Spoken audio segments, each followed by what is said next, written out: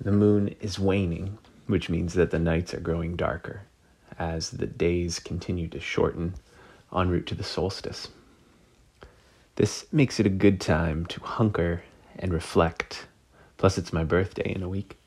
I tilt toward being contemplative the whole year round, but this time of year, I tend to go especially inward, to scan the ways that a year's worth of days have shaped me and prepared me for another orbit.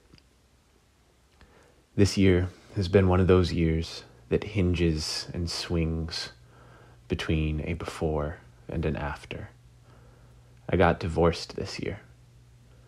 For those who have walked that path, you know that divorce is more than a moment of pronouncement by a judge.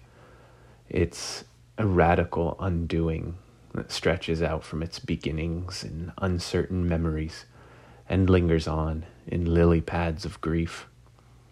At its best, divorce is a mutual and loving reorientation. I've experienced moments of that. But even at its best, there is, I think, inevitably something Old Testament about divorce. Something gets sacrificed on the altar. Something dies. And the pangs of that death ripple out beyond the two parting solitudes.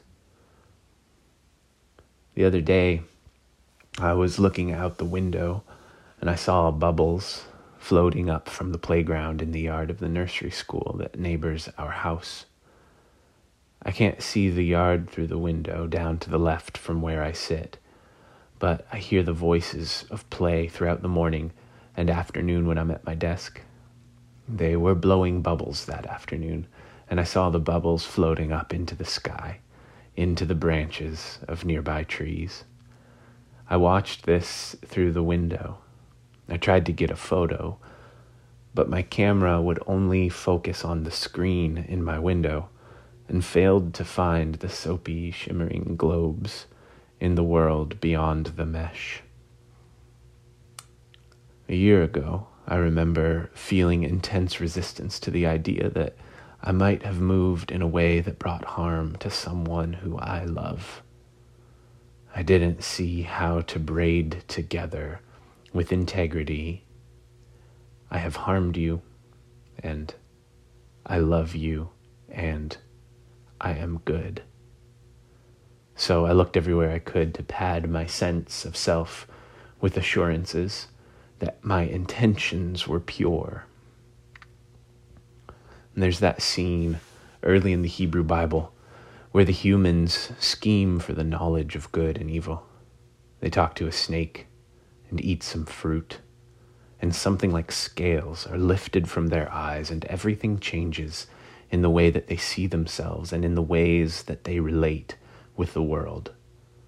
They aren't innocent anymore. They aren't dumb anymore.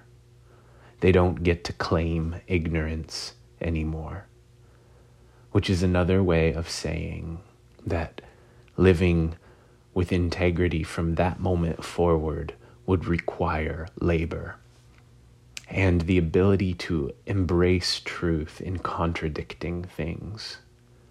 New life would correspond with pain and sustenance with sweat.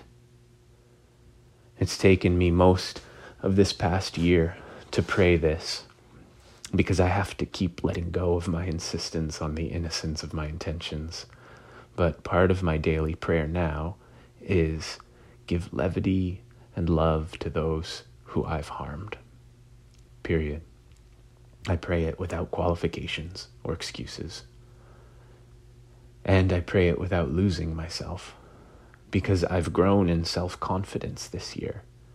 It helped when I accepted as true what my friend Luca said to me a couple of months ago. We have to risk harm to be in relationship at all.